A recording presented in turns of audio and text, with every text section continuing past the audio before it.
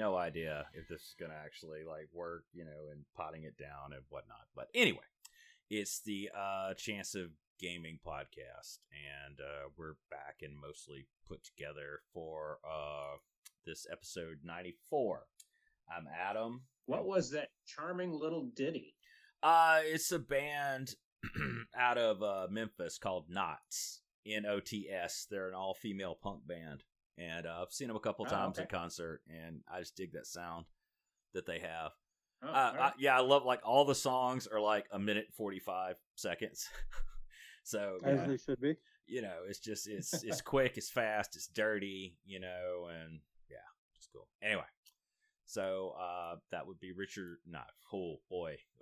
See, I'm so used to fucking saying it. That would be Shannon and Roy. Shannon and Roy, as you can hear. And that's Adam up top there that I interrupted right as he was saying his name. It's me. So, yeah, here we are, episode 94. And, got a Patreon, which is a Chance of Gaming. I actually have started, I did a stream the other night in my new studio, which took, oh my gosh, it's been one problem after another that I have just absolutely struggled. Like, every single weekend, I get to spend, 18 hours fixing a problem, and then something else breaks. And I've just been doing that for weeks now. And yeah, finally I got it going, and I got one message that's like, hey, there's an echo in the audio. And I immediately muted the right thing, and it seems to work. So hopefully we'll continue going with that. I did my Goodman Games Black Friday haul. Well, at least half of it came in. And that's what I was streaming, and you'll see that on Patreon as well. So, anyway, see, the key to avoiding those problems is to just not start any projects and just be totally unambitious. I've cracked the code. That's true. I mean, I always have way too many projects. It's like I just half-ass everything. It's like I arguably don't have enough projects. I don't have enough time to whole ass anything, so I have to half ass everything. Maybe if I wasn't half assing everything, I could whole ass something. But anyway. Oh, well. So I'm very curious. I see on here, Shannon, you actually watched the A-Team movie. You did that for us because we wouldn't do it. 2.5 times in the last couple of weeks. And we have seen it previously. Okay. It is. It's an origin story, so it is a reboot. It takes place during some portion of the most recent war in Iraq. At some point after we were supposed to stop going to Baghdad, whenever that was supposed to be. And, so it does not revolve around Vietnam, is that correct? That is correct. Okay. Right. The team is pulled together for a mission in the cold opening, and they sort of come together partly haphazardly, and the plan comes together, and they spend the next 10 years doing 80 missions, and then this is going to be like their final mission, and it goes sideways because there are bad guys involved, and they end up in prison. And so basically this is a version of the story that's implied in the TV show's opening crawl voiceover. Now, and so they right up. Yeah. They did the Star Trek, they gave it the Star Trek treatment and kind of pulled it forward into a different era then, is that? Oh, sure. Yeah. Okay. Yep. Or they did the Marvel thing and just sort of rolled the whole thing forward, and it's always the most recent whatever. That's Marvel Comics notorious. Everything has happened in the last 7 years. So. I mean, yeah, I would like to thank George Bush for helping us keep our, stuff fresh, our IPs fresh.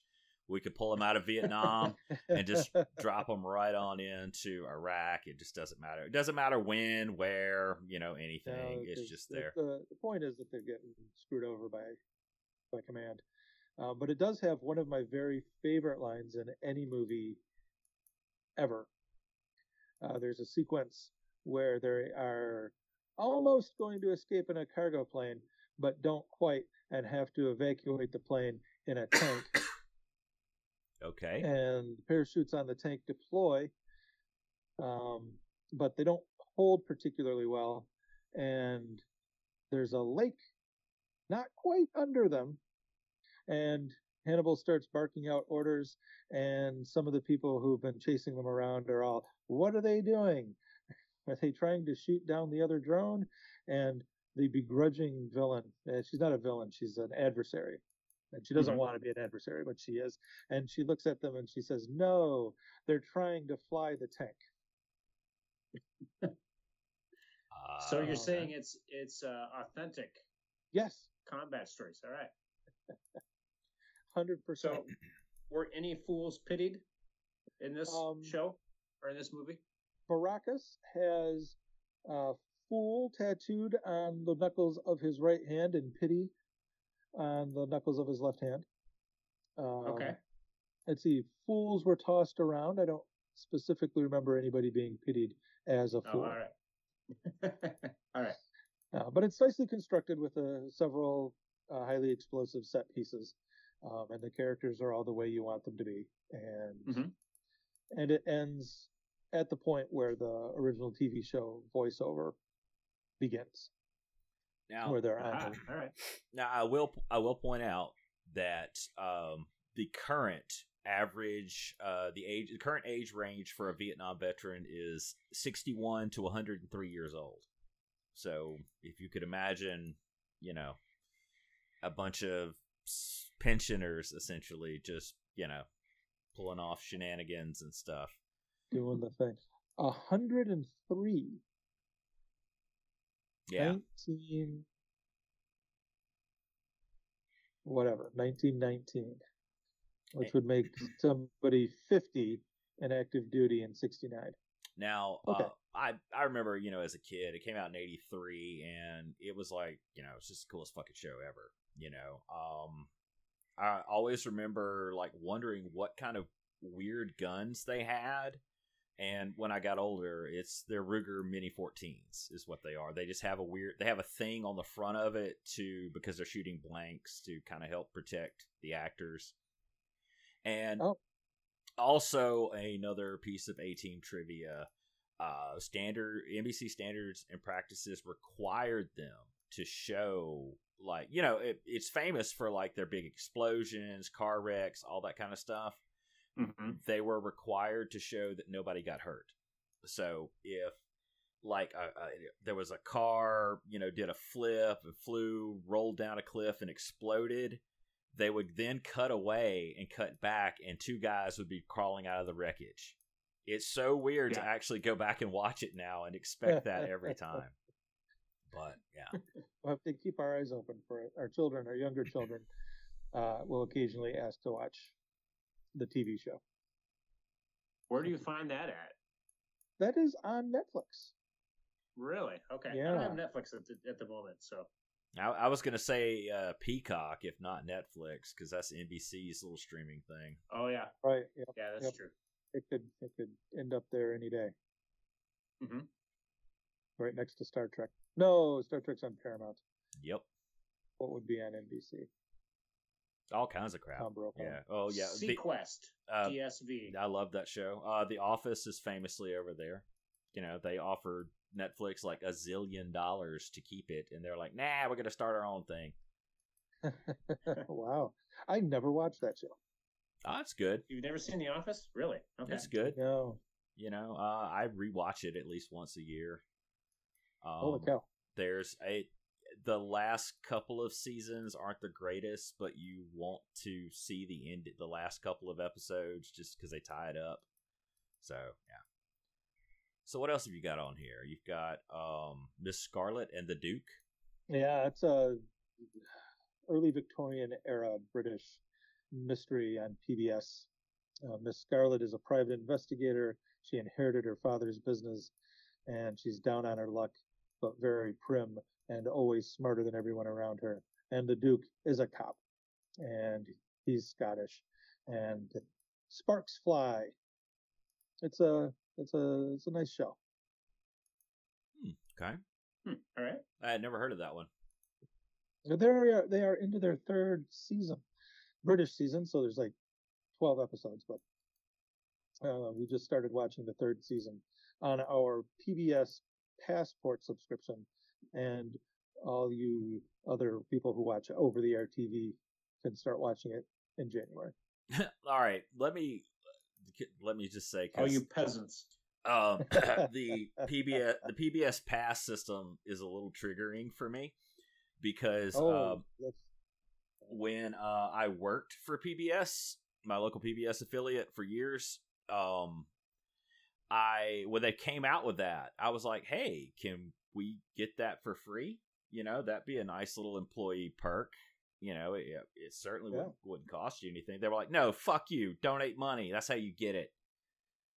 And so, yeah, I was just a little offended by that. So, can I have a $5 a month raise? Yeah, I know, right? No shit. That's what I should. Oh, damn it. That was good. Like, sure, well, just give me a $5 a month raise and I'll get right on that. Oh my goodness. Just pass that $5 around. Mm-hmm. It's like being an indie creator. Yeah. Like, well, I have it. It goes over here. And yeah, so you've got Teenage Mutant Ninja Turtles: The Last Ronin on here, and yeah, I'm very curious to see. Just reading the description, it talks about the lone surviving turtle. Okay, yep. And without, let's see, Roy and I just came out. Okay, this year. Roy and I will we only get one guess. We each get one guess as to who it is, and I kind of want to try to rationalize it. Like, my personal favorite has always been Michelangelo, but I think he's too pure for this world, so it can't be him. So I think Leonardo being the leader, that's a possibility. I think Donatello is the easy choice, so that wouldn't be it. So I'm gonna go for Raphael. Who do you think, Roy? My turtle lore is not nearly that deep, but Raphael was the first name that came to mind. All right, Shannon, who is it? All right, you are incorrect. Would you like me to give you a brief plot synopsis and take another guess? Sure. Go ahead. All right. So this turtle has been out all by himself for 16 years in the wilderness and has made his way back to New York. And the descendant of Shredder is in charge of Manhattan, and he's a mean person. And it's not terribly clear to me how two of the turtles met their end, but one of them met his end with their sensei, Splinter. Thank you. During what were supposed to be peace negotiations with the Foot. And that left the last one on his own, entering the wilderness, trying to figure out who he is and what he needs to do. And then he figures it out, and he comes back and he does it. So, okay, I'm thinking it's not a spoiler, because I'm sure you find out who this turtle is at the very first issue, right? Maybe at the beginning of the second one. Okay. But I read a hardbound collection. Okay. So the dilemma is: do we spoil it for our thousands of listeners? Well, we've 1/4 spoiled it already. Okay. Well, I mean, we know. Fuck, it's got to be one of them. I mean, shit, that's the whole thing. So, all right. So you said not Raphael. So, okay, let me ask you this: is it one of the original 4 turtles? Yes, absolutely. Okay. Yes. So this is a story that apparently the creators, they didn't really sketch it out, but they had kind of an idea at the beginning what a suitable final story might kind of look like. Like Marvel, the end, and that kind of stuff. Yeah, they Old Man knew, Logan. Lots of things have happened. Lots of people have held onto the IP and done lots of things with it. So I don't really have any opinions on how this all fits into continuity. But as a standalone story, this does wrap up the 4 original Turtles story. Okay, so the easy guess would be, since it's the last Ronin and Ronins use samurai swords, it's got to be Leonardo. What do you think, Roy? Yes. Okay. No, I don't know. I'm with Roy. Actually, I'm my lore was weak, but I couldn't resist picking up the book when it came across my opportunity. Are you ready? Should I do this? Yeah, go ahead. Michelangelo. Yay! Awesome. Yes, my boy. I thought he was too pure for this world. Turns out that's a very apt thing, really, given the way the story winds up being told. Okay. Too pure for this world is definitely a legitimate element. What I find fascinating about it, and I believe it was in that The Toys That Made Us documentary. One of those, they talk about like just the Ninja Turtles in general being created, and the two guys had a falling out, and at some point they thought that was it. They had rang the last drop out of the water out of the well, and one guy was just like, "Fuck it, I'm tired of this. I'm tired of dealing with you. Buy me out." And the guy was like, "Okay, I will." Bought him out, and then right after that, they got that new Nickelodeon series. Do you remember that? Like, like 8 years ago? 10 years ago, and yeah, it's just been blowing up ever since. So, yeah, it sucks. Poor dude, but yeah. So, okay. Y'all been watching Wednesday? I have not sat down and watched it. No, but I see the ads for it, and I'm intrigued. It's another Netflix show. It's 2022, and we've got a teenage protagonist in our IP treatment. So it's a supernatural mystery thriller set in an Addams Family world. It's an 8-episode series, and I'm conflicted about it, to be honest. It's fine. It's fine. It's weird to take the idea of the Addams Family and stretch it out across 8 episodes, with a plot that doesn't really center the family. Like, they're crucial to some of the backstory, and it matters. But like the movies, the movies these are movies about the Addams Family, and we're gonna show you how kooky they are, but also how welcoming they are, as long as you're not a jerk. And this does something different, and some people online have been really pretty irritated with it. So it's not comedy then, like the Addams Family is or was. No, not really. Okay. There's the Wednesday Addams thing of being morbid and apparently homicidal. Mm-hmm. And that gets played for laughs, but it doesn't hold together. And most of the tone is, "Holy cow, this is a terrible mystery, and something awful is just about to happen." Okay. And Christina Ricci has a cameo in it too, as I heard, right? A bit more than a cameo. Okay. All right. Yeah. But yeah, she's in it as one of the teachers at the school Wednesday Addams finds herself attending. Okay. I will say that the Herman Munster thing, the Munsters on Netflix, is awesome. I watched it. That is a lot more successful. Yeah, it's super entertaining. Talking about the Rob Zombie movie? Yeah. Yeah. It's super. Oh, that's on Netflix? Yeah. Damn, I got to get Netflix again, because I've been kind of interested in seeing that. It's super duper campy, and it's great. I really dug it. It reminded me so much of the actual old show. So anyway, which, I mean, Rob Zombie kind of has a certain reputation, as being a weirdo, and he's a pretty acclaimed filmmaker these days, but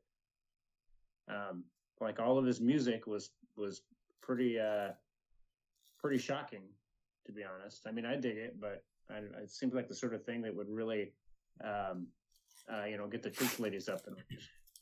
Well, in my last DCC game last Tuesday, we ran into some witches, and we all got into the whole, wait, are we supposed to dig through the ditches and burn them through the witches? So, yeah, we couldn't remember the lyrics, and then I'm over here like, the fucking remix to that song is way better than the original song, and so mm-hmm. Is that who does the remix of it? I think he did. It is Dragula remix. Damn it! I should have started with this Hot Rod Herman remix. I don't know who does it. Okay. Where it came from. Yeah, I dig that song. It has a lot of energy to it. It's a good song to go for a run on. I love the fact that it has the sound of a CD skipping in it, like on a lyric, and it's just a really cool sound. And yeah, anyway. Oh, okay. Well, I finally watched Weird this past weekend, and I think Shannon, you had seen this. Doesn't sound familiar. Oh, yes. Okay. So I did not realize that it was going to be a parody from front to back. I mean, I knew it was supposed to be a parody. I didn't realize it was going to be like wholly a parody. Well, how did? But yeah, I was amused by it, and there were quite a few cameos in there that were kind of fun to look for. Yeah. Like Josh Groban plays a waiter, and he's like I'm not even sure if he even has any lines. He's just in there. Right. Well, who would turn down that opportunity? Right. Yeah. Yeah. Did you? At what point did you realize? Oh, this is never going to turn straight. Really from the first scene. Oh, okay, good. Yeah. There was that one scene with traveling salesman that I still am uncomfortable about. Oh, where Dad essentially beats him to within an inch of his life. Yeah, that felt off tone to me. Okay. Yeah. Well, and it's as far as artists go, like Weird Al's reputation is squeaky clean, and so yeah, some of that stuff was a little over the top. So, yeah. But I like that he was in it too. Yeah, and then the pool party, Dr. Demento's pool party, it was kind of fun picking out all the people there. So there was a character somebody that played Tiny Tim. Yep. There was somebody that played Frank Zappa. There was somebody that played Divine. Yep. All these weird characters from the 70s and 80s were at Dr. Demento's pool party. Yeah. And the other thing, I liked the nod to Harry Potter, where Al says, "Were you going to be my mentor?" And Dr. Demento says, "On the contrary, I'm going to be your dementor." That's right. So I noticed. Anyway, I didn't catch the second meaning. Very well done. Oh, okay. Yeah, so I saw that this past weekend, and then Adam, you saw Black Adam. Yeah, we talked about that last time, didn't we? Or did we? I don't know. Have we talked about Black Adam? I guess I'm not sure. I don't know. Just in case, I guess briefly. Yep, I saw it. I mean, I dug it. There was a trailer for the Shazam sequel right before it, so I was like, okay, well, that's nice, makes sense, and yeah, I liked it. It was good. Of course, I'm a big Hawkman mark, but the reality was, I described it on social media as I went and watched the Justice Society with special guest star Black Adam, and it was okay. I mean, that's basically what it was. So yeah. Of all the weird things that have happened with DC over the years, I think one of the weirdest things to me is how disconnected Black Adam has gotten from Shazam.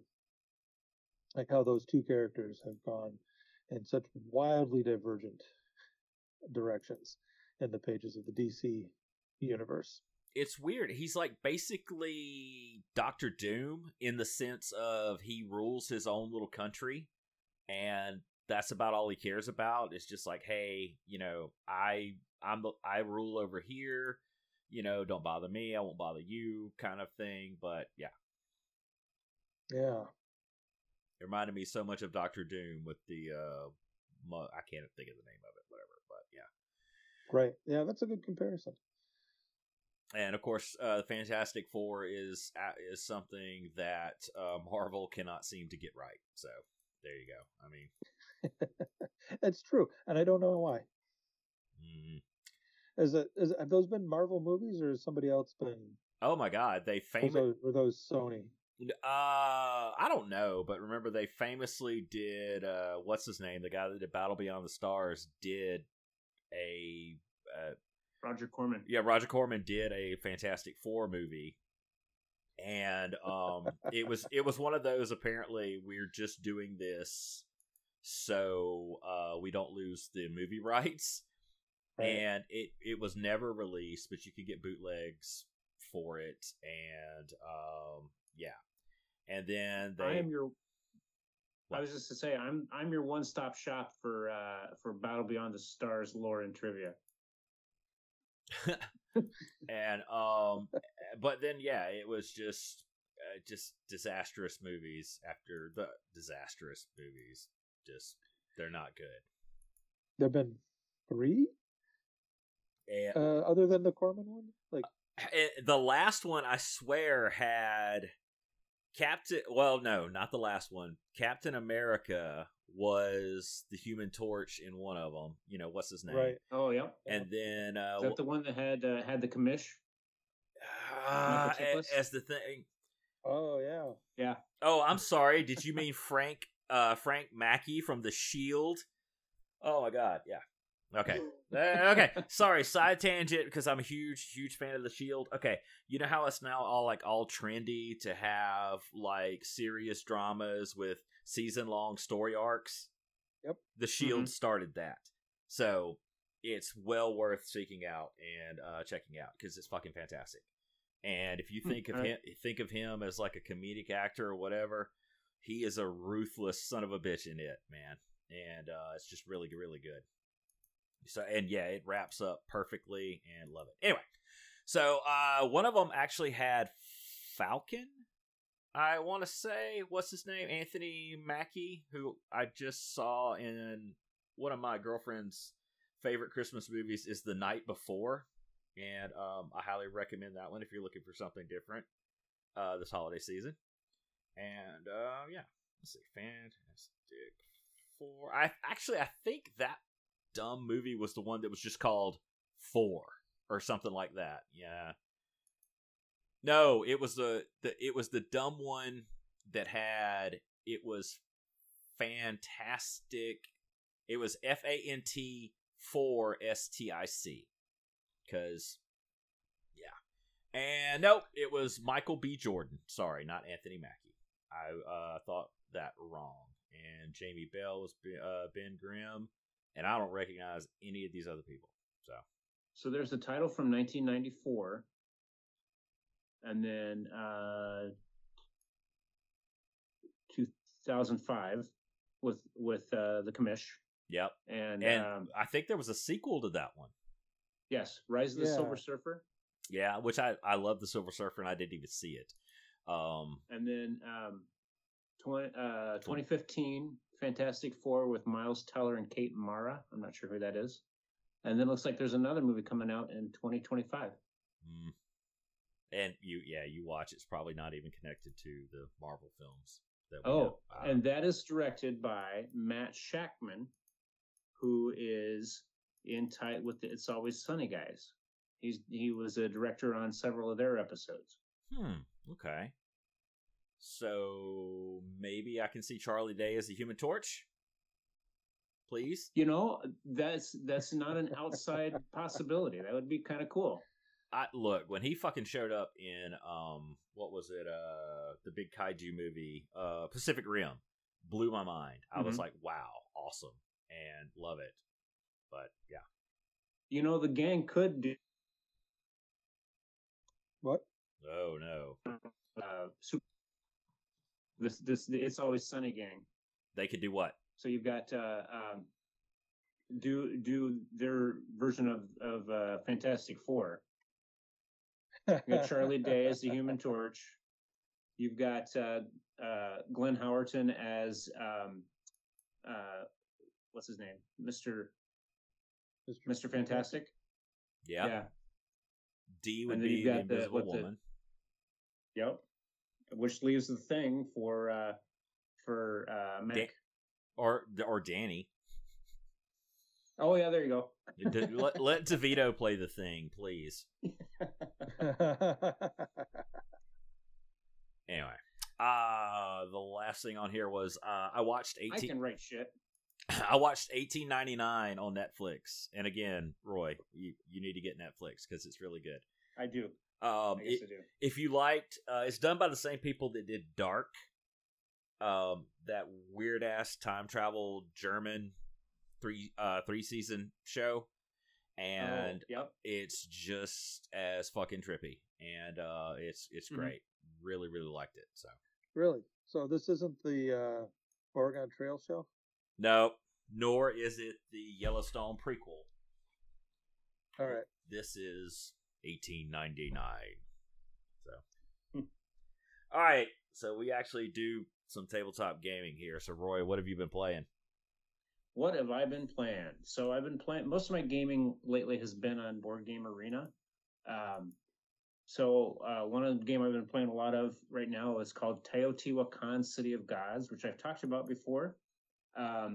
You're building the city of Teotihuacan. So you control a crew of workers that you move around the board and collect various building materials to either build the pyramid or to build houses for the residents. And so there's a cocoa is the kind of the main currency that you use to pay your workers. And so you can go onto a space, and depending on how many dice are there, and the dice are workers, will determine either how much cocoa you collect or how much you have to pay to do that action. So you kind of tend to see, when you're playing the game, you see these clumps of workers move around the board kind of in a group, because people are kind of gathering on one spot either to collect the cocoa, and then from there they'll kind of spread out. And so if you can get a bunch of your workers onto one space, you do better and better actions.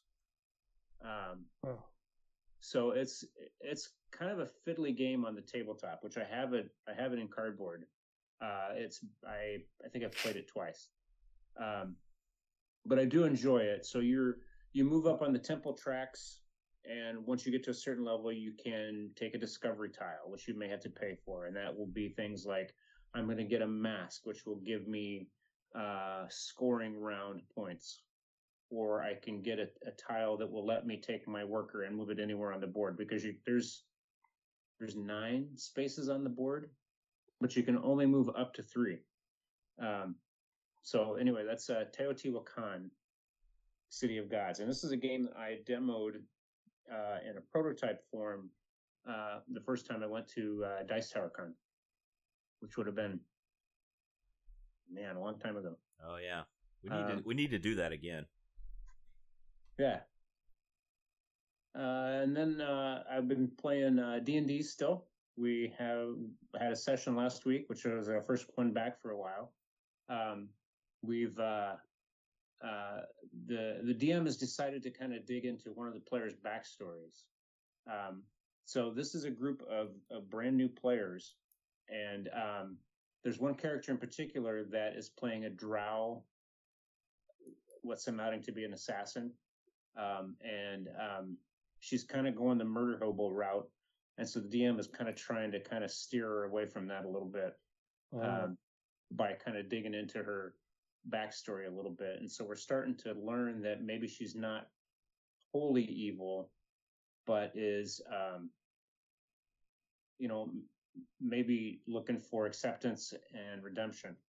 So that'll be interesting with these brand new players. It's kind of fun. Of course, new players tend to get a little stabby with the game when they first come into it. Well, it's one of the things that's the easiest to grasp. Yeah. When you come into that game. Right. Well, and it's kind of geared towards it too. Yeah. So anyway, we're have a session coming up on Wednesday of this week, and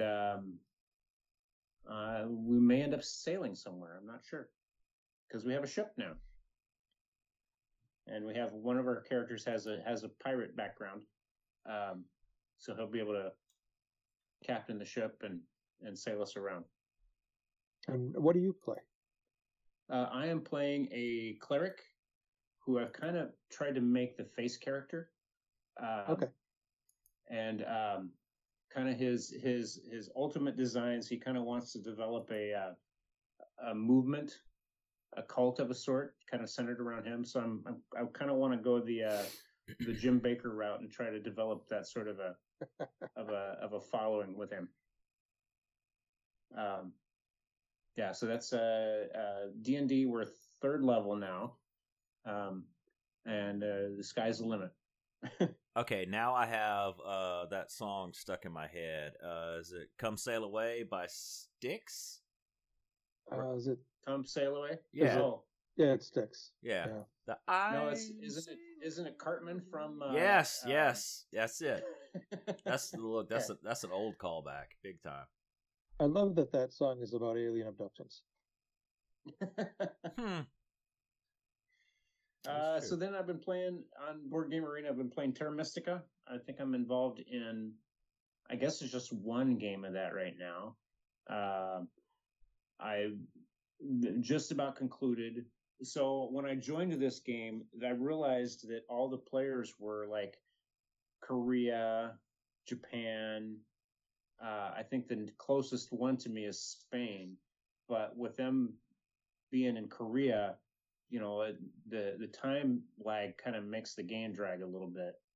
The other actual human being players, not the roles that they're playing. Okay. No, sorry. Yeah. So I think ideally I would want to kind of limit myself to people from the Americas and Europe.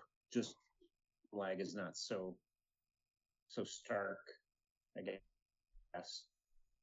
But I don't know. I'm having fun.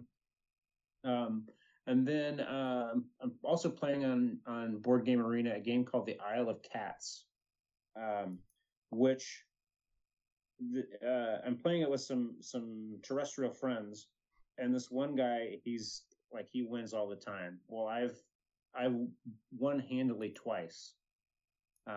So we're having a third go around at this game, and so it plays over 5 rounds, and you have a sailing ship, and there's a card drafting round. So you draft a bunch of cards into your hand, and then you have to pay for those cards if you want to actually buy them. So you can draft cards and then discard them just to keep them out of somebody else's hand. But so you draft cards, which will say, give me a basket. Well, the baskets, to attract a cat onto your ship, you need fish and a basket. And so the cats are represented by little pentamino tiles, and you basically have to fill up your ship sort of Tetris style. And then along the way, there are lessons that you can collect that will give you some points and things there. So I enjoy the Isle of Cats. There's kind of there's a Tetris aspect, there's a card drafting aspect to it, hand management. and it looks nice. I want to believe that's the Isle of Cats. I want to believe that that's the sequel to the Isle of Dogs. But I don't know. Is that a thing? It's a movie. It's right. It's one of those animated. Well, no. It's that stop motion like Fantastic Mr. Fox. Right. Maybe even done by the same thing. Fuck, I don't know. Oh, okay. All right. Wes Anderson. And then finally, on my tabletop, I played a game of Zombicide, which I've played before, and it's a cooperative. Kill all the zombies.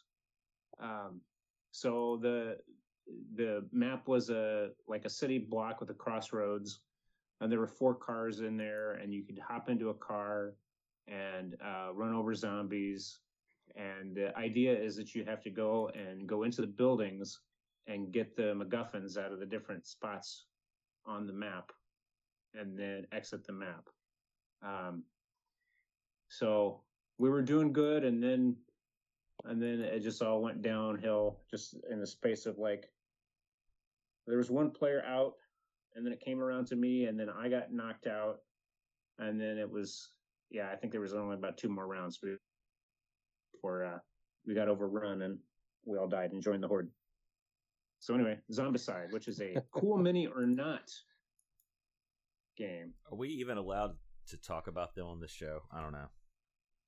I don't know. I don't know. I have no idea. With I guess as long as they're not on Kickstarter, which I think Zombicide was. I actually picked up on sale their sci-fi version of it. I can't think of that. I think it's called Zombicide something, and haven't played it. So anyway, I was just making a poor joke. So I got in my Goodman Games Black Friday haul, and I was unprepared for the weight of the thing that the shipping box that came in.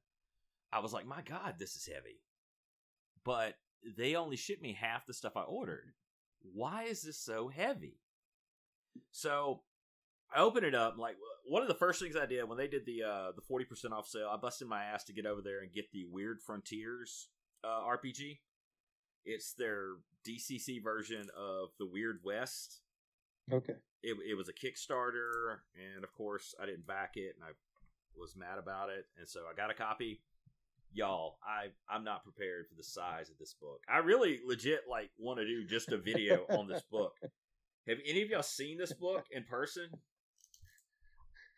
No. No. Okay. Let me flip over.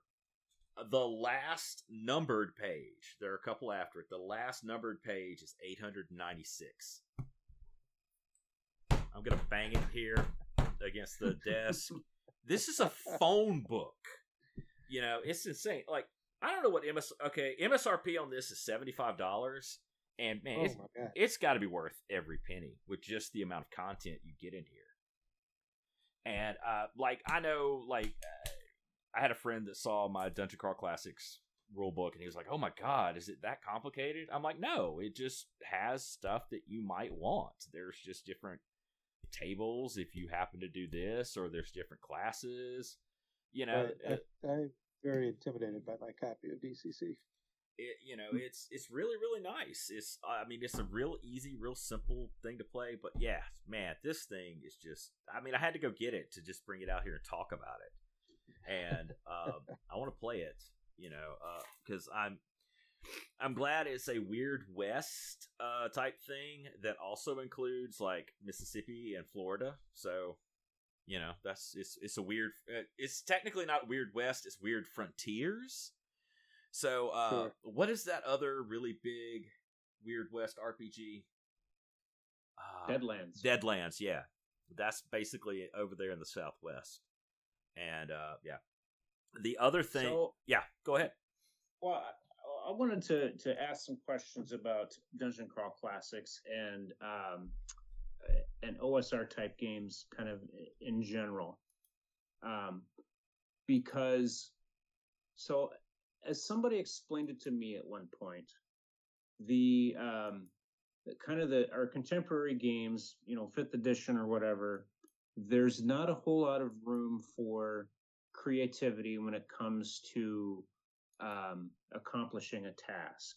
So rather than I'm gonna go up to the statue and I'm gonna like look in the palms for any kind of a button, or I'm gonna stick my finger up the nose, or that's kind of how Dungeon Crawl Classics and OSR in general is geared. Whereas in 5th edition, I make a roll and add my modifier, and that determines my success. So the OSR being a more narrative sort of play. Does that sound valid? Yeah, it comes down to, it's almost like, okay, I want to do this, and the judge responds, well, tell me how you want to do that. Tell me exactly what you want to do. And if it's like, and I really like, coming up with unique ways to make the guy go, ha, holy shit, yeah, I didn't think about that. That might work. Roll this, and so it comes down to, kind of, and of course, this could be completely wrong. This is just me. They should have sent a poet, Roy, but you got me. So, it comes down to like just a check and he determines like what you roll on it. As I understand it, they're based on, it's the old school D&D. I'm not sure if it is red or blue book or BX or whatever. I mean, they all kind of bleed into each other, in my opinion, but that's just my own ignorance. Right. Some of the OSR games are based explicitly on the Little Brown Books, or specifically on the BX version of the basic sets, and others on BECMI. And some are based on first edition AD&D, and others are more of a hodgepodge of going for a feel and not so much trying to retro clone these often obscure texts into something that's legible in 2014 or 2022 or whenever these particular versions of the game were written. And yeah, that's a legitimate distinction to be made, where you describe the character's action and then the ref calls for a roll, or maybe not. Maybe they say, well, yeah, that's just going to work. That sounds great. And so in the course of my turn, I like to narrate my turn and then make an attack roll or whatever. Right. But I always feel like as I'm narrating this, that everybody around me is saying, why don't you just shut the hell up and roll the die?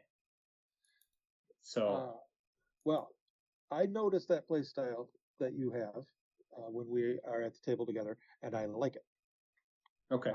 So I hope I never threw that vibe off. No. At our tables.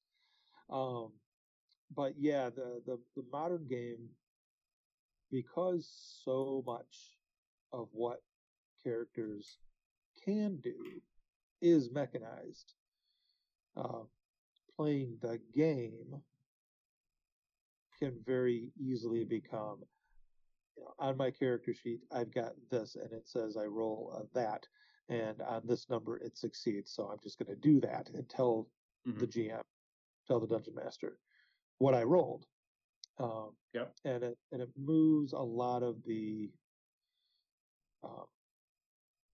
worldliness of the experience into the player's hands and away from the character's actions. Yeah. Well, and when I listen to like actual play podcasts, yeah, to me, well, I mean, they have to be entertaining, so that's part of what they do is they narrate their turns and they try to make them creative, and so it really, if that's the kind of what defines OSR, I think that's how a lot of those actual play podcasts are done, kind of in that spirit, I guess. Yeah, I guess so. I am not familiar with any actual play shows at all. Not even Critical Role, to be honest. But See, I'm not at all familiar with Critical Role. But anyway, continue. It's the huge 5e. Right. I'm aware of it, but I haven't listened to any of it. I will say the cartoon was fucking fantastic. That's my only experience with it. So, but it's and a lot of what the I'm sorry, Adam. No, a lot of what the OSR is the ref is in charge. Okay. And so look, that's Weird Frontiers. I'm steering us back onto the rails. Yeah. I also, speaking of continuing with DCC, because it has such a unique name, and once I heard like what all is in it, I thought, and it was also on sale, I picked up the Gong Farmer's Almanac 2017. Do you guys know what a Gong Farmer is? Isn't that somebody that cleans out latrines? Yes, specifically that they scoop the poop out of it so it can be used as fertilizer. So, that's the thing with DCC is, it's not grimdark, but you just start off as a regular guy with a shitty job. It's basically like, you're working, Oh, piss boy. Yeah, you're working the back room at McDonald's, and you hear about a chance for some treasure, so you're like, fuck this, I'm just gonna go. And take my spatula, because that's the only thing I've got. Exactly. And so I love how like tough it is on characters. You can't get attached to anybody. It's like when we're starting out with new people and we're running a funnel.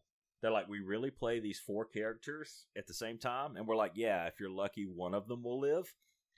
And it's like you're a Russian infantryman. Yeah. It's like, don't name them. You'll get attached to them. Just this is guy 1, guy 2, guy 3, guy 4. But anyway, this book is really cool. It had some really unique tables and stuff like that, and I just bought it on a lark, and it has a dwarf sapper class in here, and there is a sofa siren, which are sofa sirens are ancient shapeshifters having common ancestry with similar creatures that surround themselves in treasure, blah blah blah, i.e. a mimic. Being a pragmatic creature, the sofa siren prefers to surround itself in comfort and leisure, far away from the axes and blades of armored adventures. So a sofa siren will sometimes inhabit a brothel or a house of ill repute. They have been known to inhabit abandoned cities and luring unsuspecting passerbys with their seductive aura. So basically it's a couch that lures you to sit on it and it eats you. So, I love this, and I love the fact that, it's all these neat things in it, that you can drop into your game or, whatever. I really love that DIY aesthetic of OSR. I really, really do. And like I said, I've just been dragged along on this journey by my friends, and I've never played, 5th edition D&D, so OSR is, all I know. And I don't know. I like it. Yeah, have a lot of fun with it. And yeah, go ahead. Do you suppose a sofa siren has a fart fetish? Ooh, it could be. Maybe that's the trigger for it to eat you. I don't know. Oh, all right. But I don't know. The last thing I got in that thing that is worth noting is again, it's sometimes you drink and shop and you get weird things. I ordered a copy of the Judges Guild Deluxe Collector's Edition Volume 1 because it was half off or less. And it's this ginormous book, which is really attractive to me. And I don't mean thick with 2 C's like Weird Frontiers is. It is, I swear to you, it's 2 feet long and 18 inches wide or more. And it's just really neat. It has some articles and stuff in it, reprints the Judges Guild Fantasy Catalog, the newsprint journals. It's got the original hand-drawn map for Teagle Manor, which is something I want to run in the future. And I think I have that I have it for Frog God Games does it, so that's not Castles and Crusades. That's Swords and Wizardry.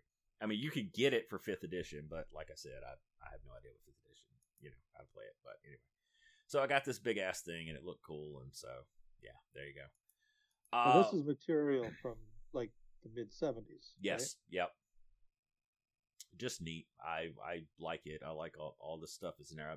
The maps in it are just gorgeous, and yeah. So big ass coffee table book. I said essentially what it is. And so the last thing I've got, I've said it many times on here. I do not understand how games just get started. It's literally like a spark, and then all of a sudden it becomes a roaring flame.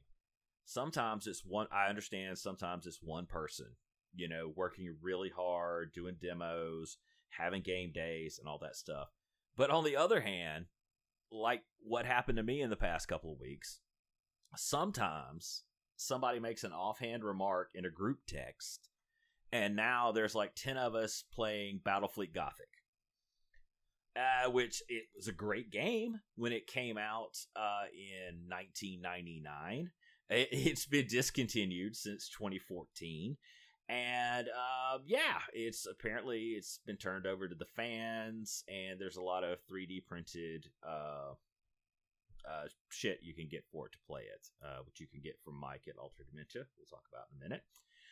But yeah, I couldn't believe it. Out of all the things in the world to suddenly go.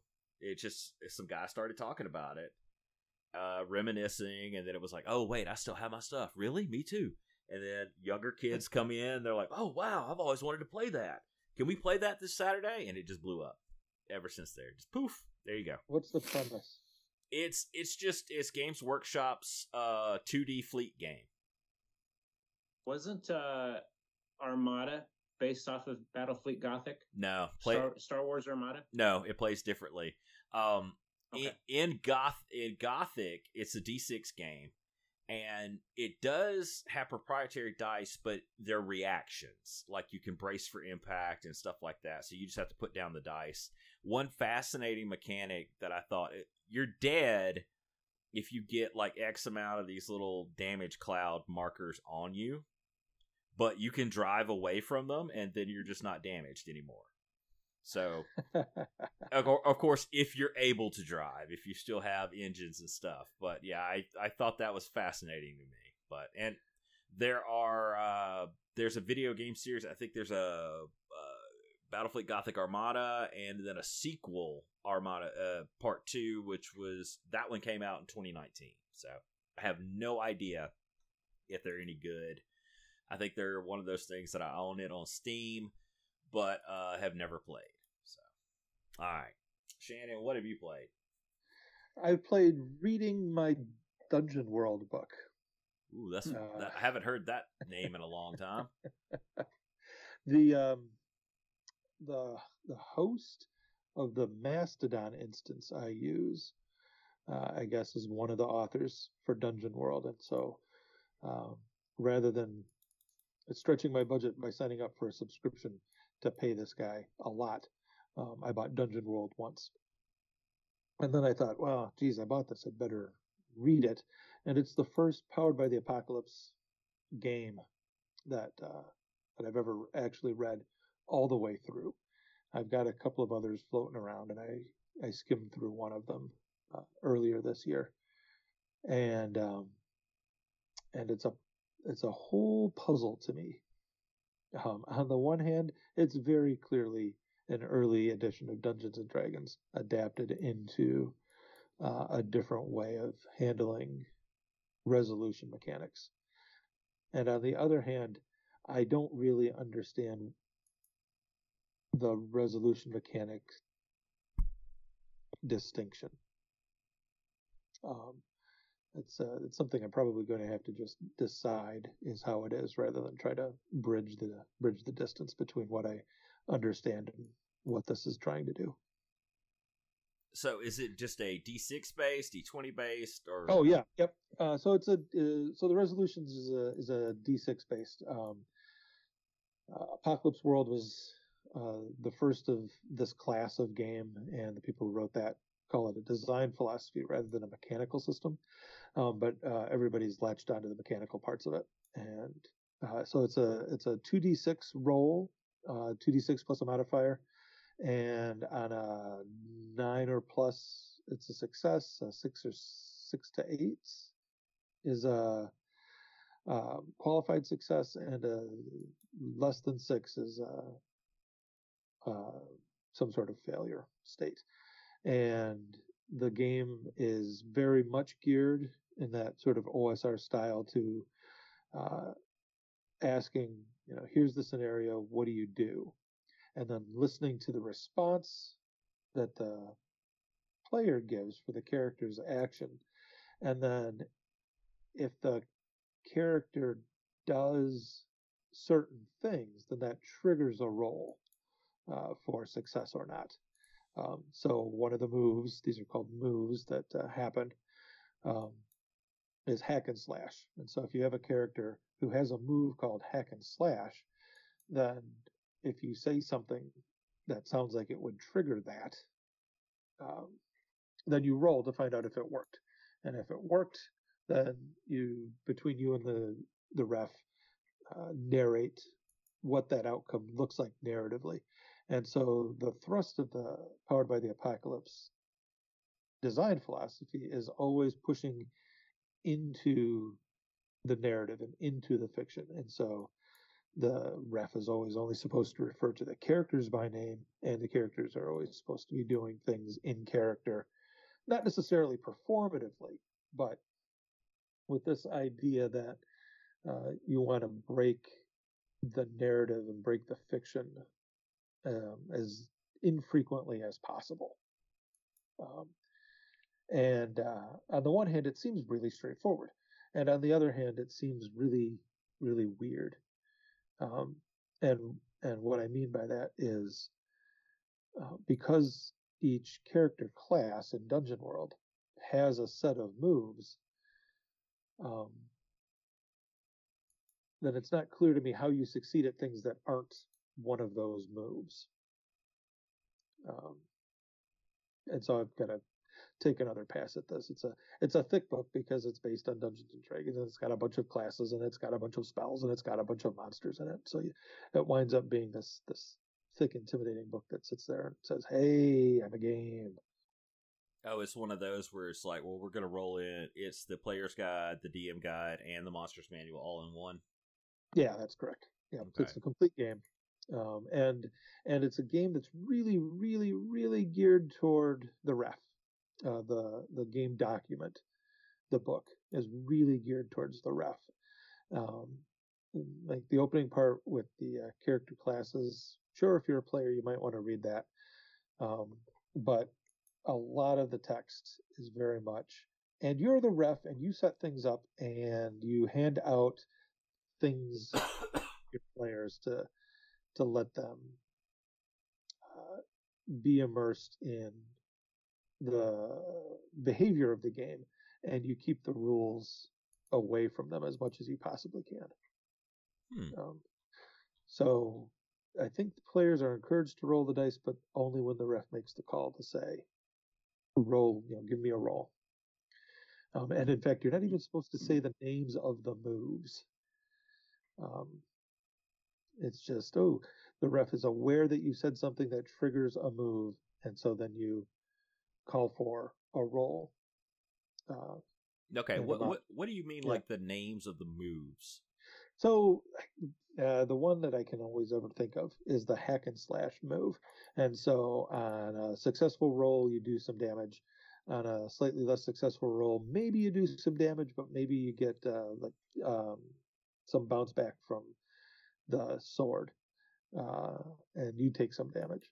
And if the roll fails, then something awful happens, or just fails, or it depends on what's narratively appropriate for what a failure would look like. But what's happened is your ref has said, okay, you're now in this room, and in this room is a 6 foot tall creature, and it's got wings and pointy ears, and it's hunched over a table with its back to you. What do you do? And if somebody who has a hack and slash move says, I run up with my sword and I attack it, then that triggers the hack and slash move. And the ref would then say, all right, give me a roll. And the ref would take into account the things like, ooh, the back is turned, or ooh, the creature has armor on that the player didn't notice because they moved too fast, or the character didn't notice. And so each character class, like the magic using character classes, have a couple of different ways to cast spells, and so there's a set of moves, and as you level up, your character unlocks additional moves that they can do, or they can trade in moves for better versions of a move. So a move is like a thing that a character class does in Dungeon World, and the moves convention has been adopted into the larger Powered by the Apocalypse design movement, but this is the only game I've read, so I'm not sure how it plays out in other games.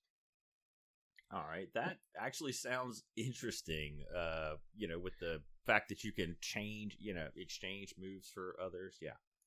It does seem like a really interesting game, and it's been around for years and years at this point. And there are people out there who are playing it. But it is something that I'm having trouble wrapping my brain around. Okay. Well, yes, as I teased earlier, our sponsor, Mike over at Alter Dementia, is there. It's alter3dementia.com. It's a whole thing. It's hard for me to spell. Just see it in the show notes. Use that discount code COG2019 to save 20% off your order. And, have him print you some Battlefleet Gothic ships. I know you can get the STLs off of Thingiverse and a bunch of other places, so there you go. Oh, you know what? There is a new store. I'm just reading this here. Okay. I just realized that there's a new store that is here in the town where I'm at, which is where Mike is also. A new FLGS? So, yes, it is. Hideaway Gaming. I need to check this out. I'm a little late to the picking it up, I guess, because this post is from March 31st of this year. So, all right. Well, they'd be glad to see you at Christmas time. Yeah, I got to find Super Hideaway Gaming. Okay. So on Maybe to the problem. I was going to say on to what's on our radar. This is one of the things I found by clicking on an ad. It happens sometimes. This company called RPGRPG.com does a random RPG book club subscription. You can get one, which for $15.99, you can get one per month, one per week, or one every 2 weeks. I mean, wow. I'm kind of interested, but it's just too, where I'm at with like old RPG stuff, like to just try it out or just like, hey, that looks interesting, maybe I'll do it. $5 is where I'm at, like per book, like $15.99 for 2 books. I mean, it's essentially, well, I guess that's $16. It's $8. If that, oh yes, shipping's included. So I guess that's about right. I'm kind of curious to see like what you'd get. The picture, you see all kinds of cool stuff there, but I'm willing to bet you're not going to get a Fiend Folio or anything like that. You see? No. Deities and demigods. What I think you would end up being, you would end up finding out just how many shitty RPGs there are that you've never heard of, and how much stuff they put out. So, I was just gonna drop that in there. All right, so I found another discount store, not like our awesome guy that passed in Florida, who sadly I can't think of his name right now. What was it? Damn it! He had the best prices. That guy that, Richard and I always talked about, like having like really good prices on board games. They were just ridiculously cheap. Anyway, this is kickassmailorder.com, and they have well, they have a bunch of different stuff, and they ship out of the U.S. They carry Drop Fleet Commander for one, which I thought was interesting. Mm-hmm. And there's another game on here that I actually put on my Christmas list because I'm very interested to play it. It's called Rumble Slam, the fantasy wrestling game. And as far as I can tell, this is basically wrestling Blood Bowl. So there you go.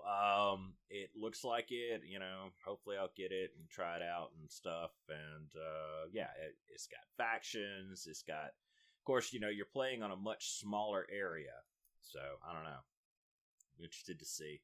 I really, really hope built into the rules is you were required to cut promos on your opponents. That's where they, go out there and they talk shit. So that would be super cool, but maybe not. I don't know. The next thing we had was, I could not believe it. I'm just as shocked as you are that FASA brought back Interceptor. You guys familiar with this game from way back in the day? Renegade Legion Interceptor? No. This is not Renegade Legion because there's some IP issues with that, so we can't say Renegade Legion, we just say Interceptor. And we roll this over into their Aetherstream game. Aetherstream IP, which I think includes 1879, their steampunk thing, Noble Armada, and some other ones. So this is This kind of looks like Space Mech Warrior. Yeah,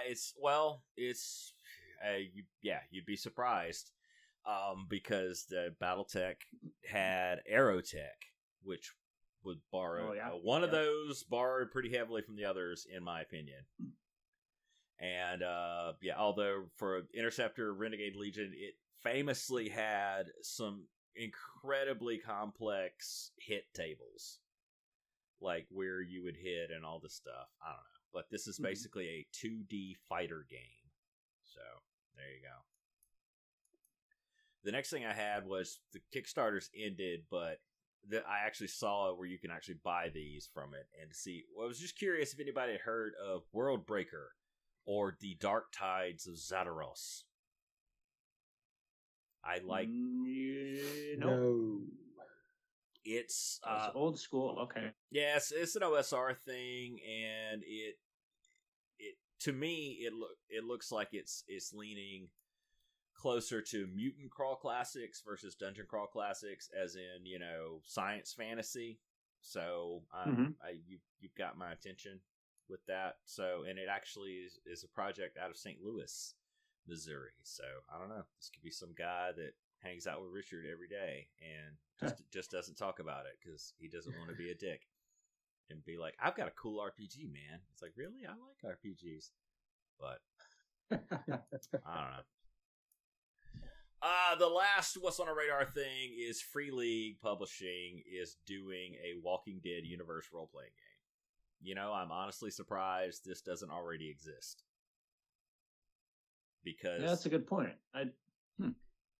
There's probably 27 different not Walking Dead role-playing games out there, zombie apocalypse ones, but yeah, this is the official one. So, I imagine it's going to be a pretty big seller, and it's going to hit sometime in the spring of 2023. This TV series finally ended, and it went, good lord, I mean, I never watched past the first season. I mean, I think I saw up into maybe season 3. I mean, I remember people just being like, "Oh my god, it's like 5:30, we got to get home." The new Walking Dead. Seeing all that. I remember when it used to be that crazy, and then I stopped hearing about it, and then apparently it went on for like 6 seasons after that with like 2 or 3 expansion. What do you call it? Not expansions. It's spinoffs. Yes. Including one coming up with Norman Reedus, because he's always been the most popular character they have. So okay, well, and Rick died. Rick the cop, who was kind of the main focus of the first season, Well, and subsequent seasons too. Did they kill him off in it? Yeah, I'm he okay. died somehow. I don't know if the actor said I'm done with this or what the deal was. Mm-hmm. I know, like that. He's been gone for quite a while, I think. I know the deaths on there were always controversial. Like you'd always have people like the deaths on there being very controversial, no matter who it was. You'd always have like angry water cooler talk on like Mondays and shit. So I don't know. Glenn, the Asian guy. Yep. The Asian American community was real upset when he died because he was not necessarily a role model, but he was a protagonist that was, you know, good at what he did, and he happened to be Asian, so it was kind of a rallying point for some people in that community. Yeah, he was just a good character. You know, he was he was moral and etc. And but yeah. So, was there ever a port or an inclusion for Twilight 2000 to have zombies in it? I don't know.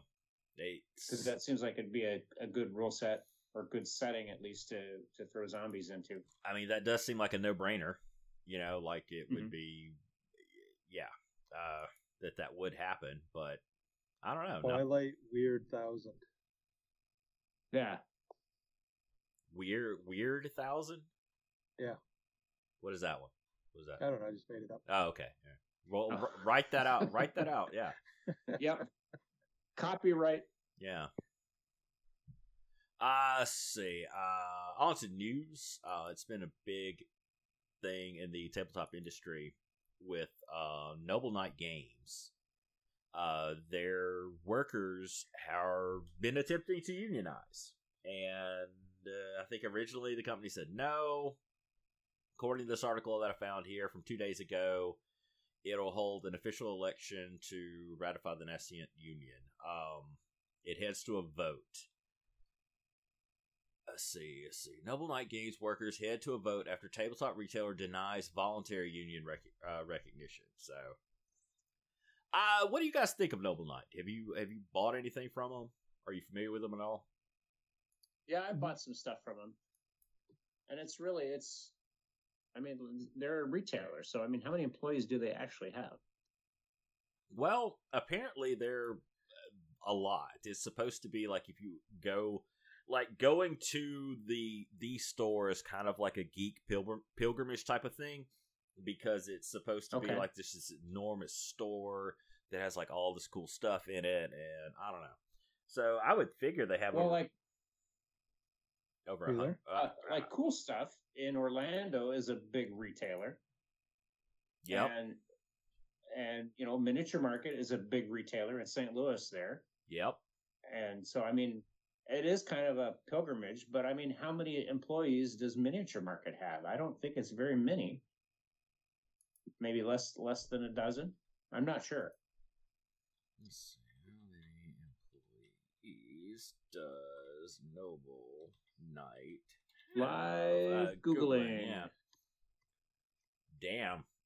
According to just I don't know, LinkedIn says 51 to 200. Zoom Info says less than 25. So Datazine, Datazine.com says 12. So I don't know. Right. Your guess is as good as mine. Noble Knight Games United, the workers group, on December 1st, tweeted out, Noble Knight Games has done what 95% of privately owned companies fail to do. They have voluntarily recognized their workers' union. So that was a couple of days ago that they got voluntarily recognized. But I don't see a number of employees on this thread. All right. I don't know. Well, they got more. But, you know, you only need, 15, 20? 2? I don't know. Is there like a rule? I don't know. So, Noble Knight has unionized. Is this going to be, are we going to see a trend here? Or is like, the Miniature Market employees going to form their own union or a chapter of this union? Oh, Well, okay. oh, yeah. The first problem there is location. That was in Wisconsin. If you tried that shit down here in Mississippi, it wouldn't fly because we have laws to actively stop unions, down here because reasons, and so it's going to depend what Missouri's laws would be. Maybe they don't have enough. Oh yeah. Maybe they're all like just part-time kids or something. They don't give a shit. A couple, and to Roy's question, a couple of months ago, Paizo's staff unionized. Oh yeah, I do kind of remember that. And of course, but they're more of a publisher in their own right, though. True. Sort of on the retail front, there's Starbucks. Oh yeah. So it's a moment where unionization is proceeding. It's a new era of unionization. Yeah. Okay. Well, we'll see. See how it goes. We'll send some people down to your state. Yeah. The next thing we had is Shatterpoint is coming out from Atomic Mass Games, and it is basically Marvel Crisis Protocol reskinned for Star Wars. Yeah. Which I can't. First of all, I know this is kind of an older announcement, but I cannot tell you how many people with Star Wars Armada and X-Wing and even Legion shit their pants over this announcement because they thought they're getting rid of all these other games and they're just going to do this new game. So I don't think that's going to happen, but regardless, here it is. I don't really care about this because it's set during the Clone Wars, but yeah, I don't know. Would you care? You don't at like all? the clones? I mean, it's just I don't know who all these people are, like Glup Shido and the rest of them. I don't know who they are. It's if they're not, in kind of what's currently, at least like the Mandalorian. I know who these people are, or the original trilogy or whatever. But even the prequels. But yes, all these cartoons and shit that happened that I didn't watch, I don't know who they are, and they need to get off my lawn. So that's where I'm at with that. So the next thing we had was Troll Lord Games and Frog God Games are teaming up. So that's Castles and Crusades and Swords and Wizardry.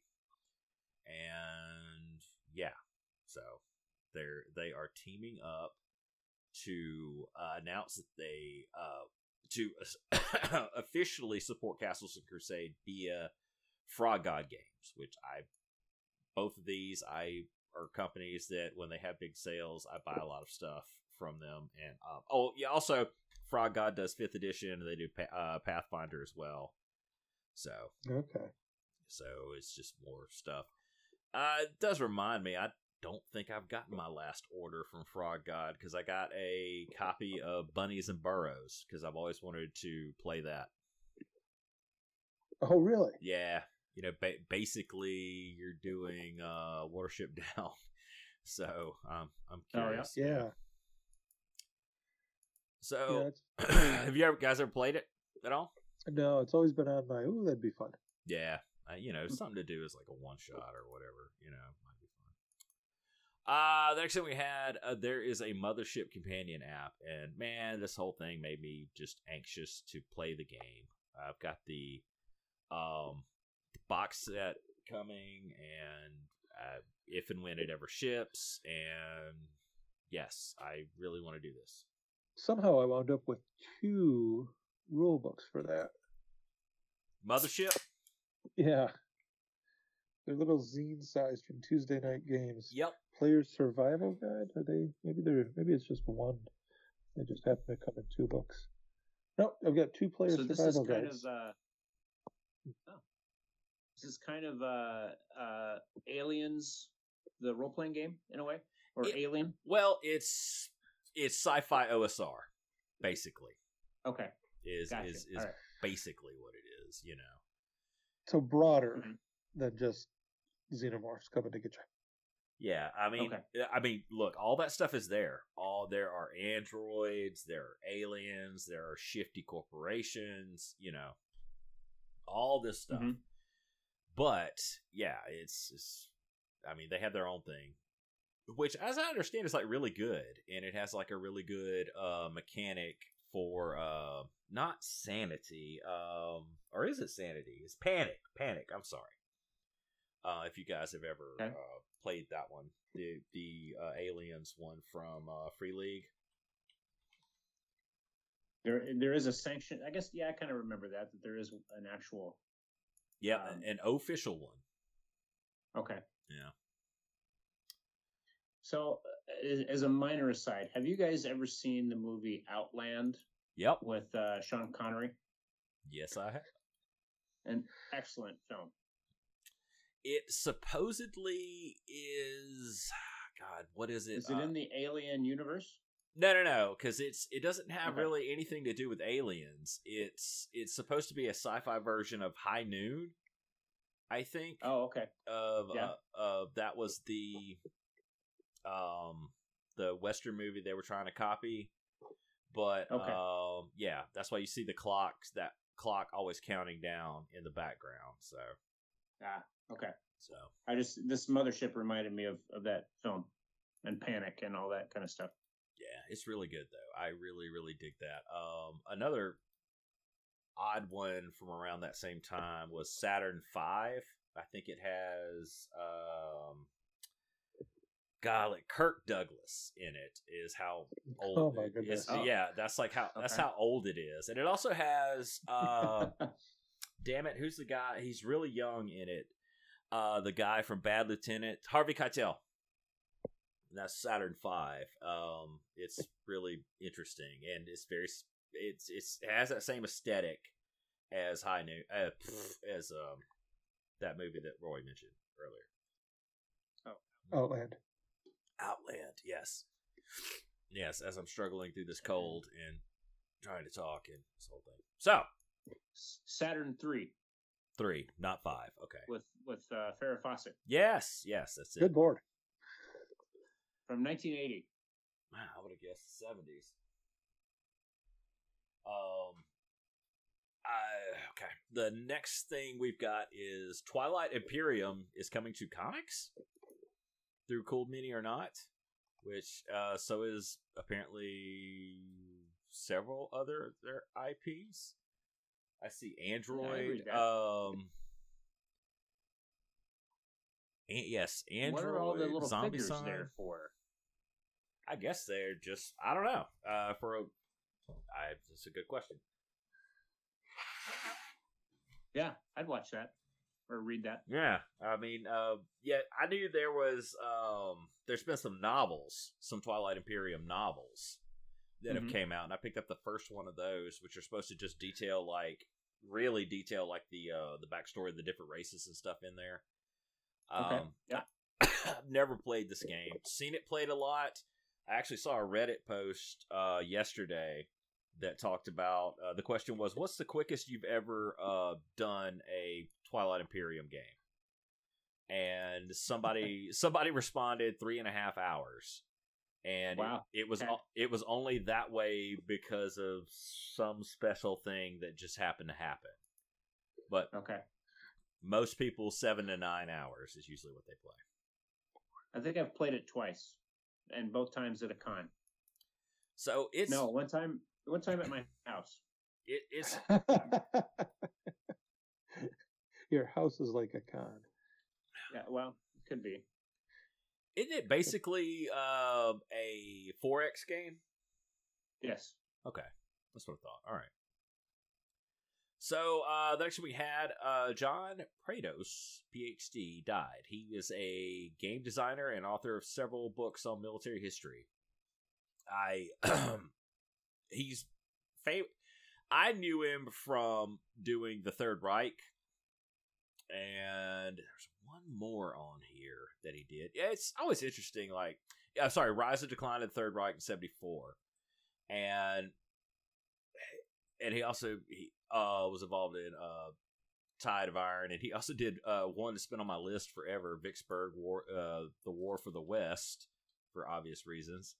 And yeah, it's always interesting to me when these guys go, just to see all the different games they made. And like some of them are like, oh yeah, I remember that one, but a lot of them are like, I've never heard of that one. And then to come to find out, it was just released in Germany or Japan, or it was a magazine game. So just interesting to say. And knowing one or two older designers, to see them like talk about the guys is, I don't know, just kind of neat. So the next thing we had was Modiphius is losing the Conan license.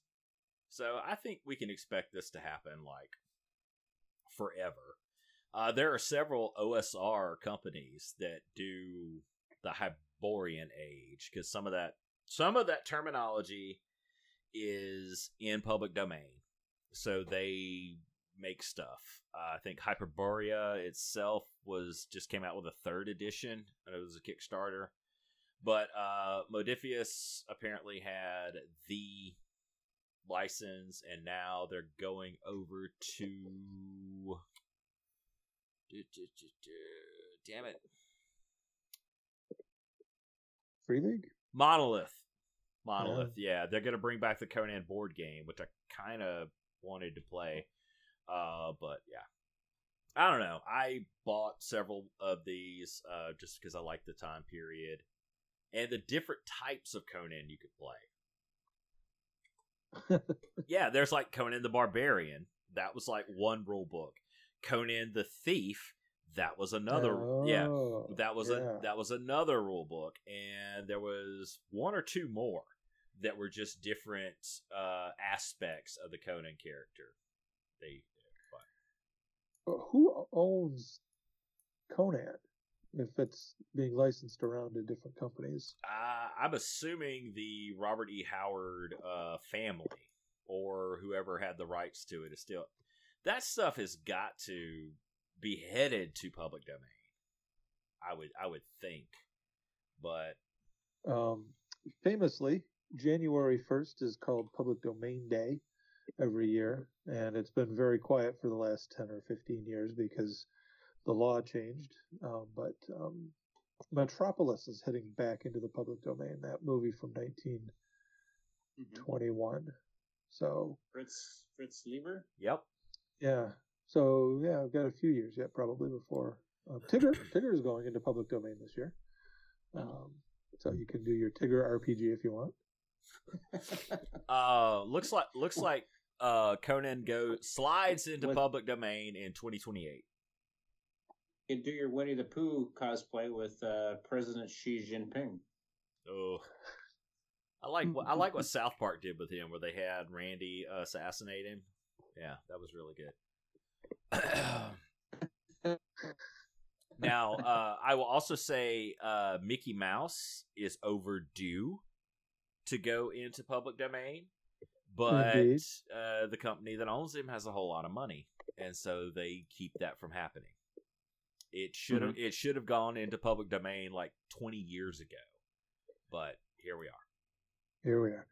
And public domain is good for copyright, but trademark is a separate issue. Yeah. So watch it. And also, like, Winnie the Pooh is now in public domain. However, Disney's Winnie the Pooh, that specific one with the red shirt and no pants, is not in public domain. So it's just kind of hard. But yeah. Didn't somebody do a Winnie the Pooh RPG recently? And it was like Grim. Oh, there's that movie. Oh, that's what I'm thinking of. Yeah, that movie. Okay. It's a horror movie, right? Yeah, the horror movie. Yeah. I did a Winnie the Pooh Christmas Carol mashup a couple of years ago. That worked out pretty nicely when I finally got to the end and figured out how I was going to get out of that problem. Huh. What is an RPG? No, as a novella, I guess. I basically took the Dickens' A Christmas Carol book and swapped in Winnie the Pooh characters. Oh. With Pooh as Scrooge. Oh, bother. Nice. So that was fun. That's what right. I've got to say about that. So the last thing we have here before I completely lose my voice is Gloomhaven. It's coming out as an RPG because, of course, it is. Why not? You knew it had to happen. Yep. Yep. It's not surprised at all. So, I was gonna say the actual info on this, but I lost my tab. There it is. Oh. Wait, found it. It is being let's see. It's so God. How do you say that? Exponentially? No. Cephalofair game. Oh, Cephalofair. Cephalofair Yeah. games. Yeah. They do Frosthaven as well. Hey, wait, wasn't there supposed to be a Frosthaven board game? Yes. What? It's being fulfilled and it might have hit retailers too. Yeah. Okay. Just reminded of that. So this is coming. It's going to be. I love the statement. Unlike other RPG systems reliant on dice and set character build structures, Gloomhaven will continue to uphold one of Cephalofair's core mission statements to minimize randomness and reward player savvy. So yeah, it'll be the Gloom Master will take you through things, and yeah, it's let's see, it's a card management. I don't know, man. I don't want cards to hold in my hand when I'm role playing. My hands need to be free for beer and pizza, not cards that I'll get pizza grease on. So you'll have to load up your fingers with little pretzels and hold your cards in the other hand. Could be. Like, have you ever seen Bugles? America's finger hat. They actually and a beer hat, and you're good. They actually sell various types of devices to eat wings and stuff on that are basically just finger gloves, as in this. They just cover your fingers. Finger condoms, I suppose. And for you to like bitless finger gloves, I guess, just to do stuff like that and not do it. I don't know. Maybe if I'm not lazy, I'll post it. Weird. I'll toss some on the show notes. We can take a look at that. See. Oh, that'll make my day. All right, so that's the end of it. It's been like 3 weeks, but we finally got it. Maybe we'll do some prep next time where we could do some kind of like Christmas episode where we can talk about like movies and TV shows that are Christmas related and, like Christmas, like, what do you call it? Wish list, stuff like that. Like, what do you want? Oh, yeah. What a good gamer's buyer's guide or some shit like that. And, yeah. So anyway. All right. So, that's it for now, and we'll say goodbye. Goodbye. Goodbye. Be nice to people.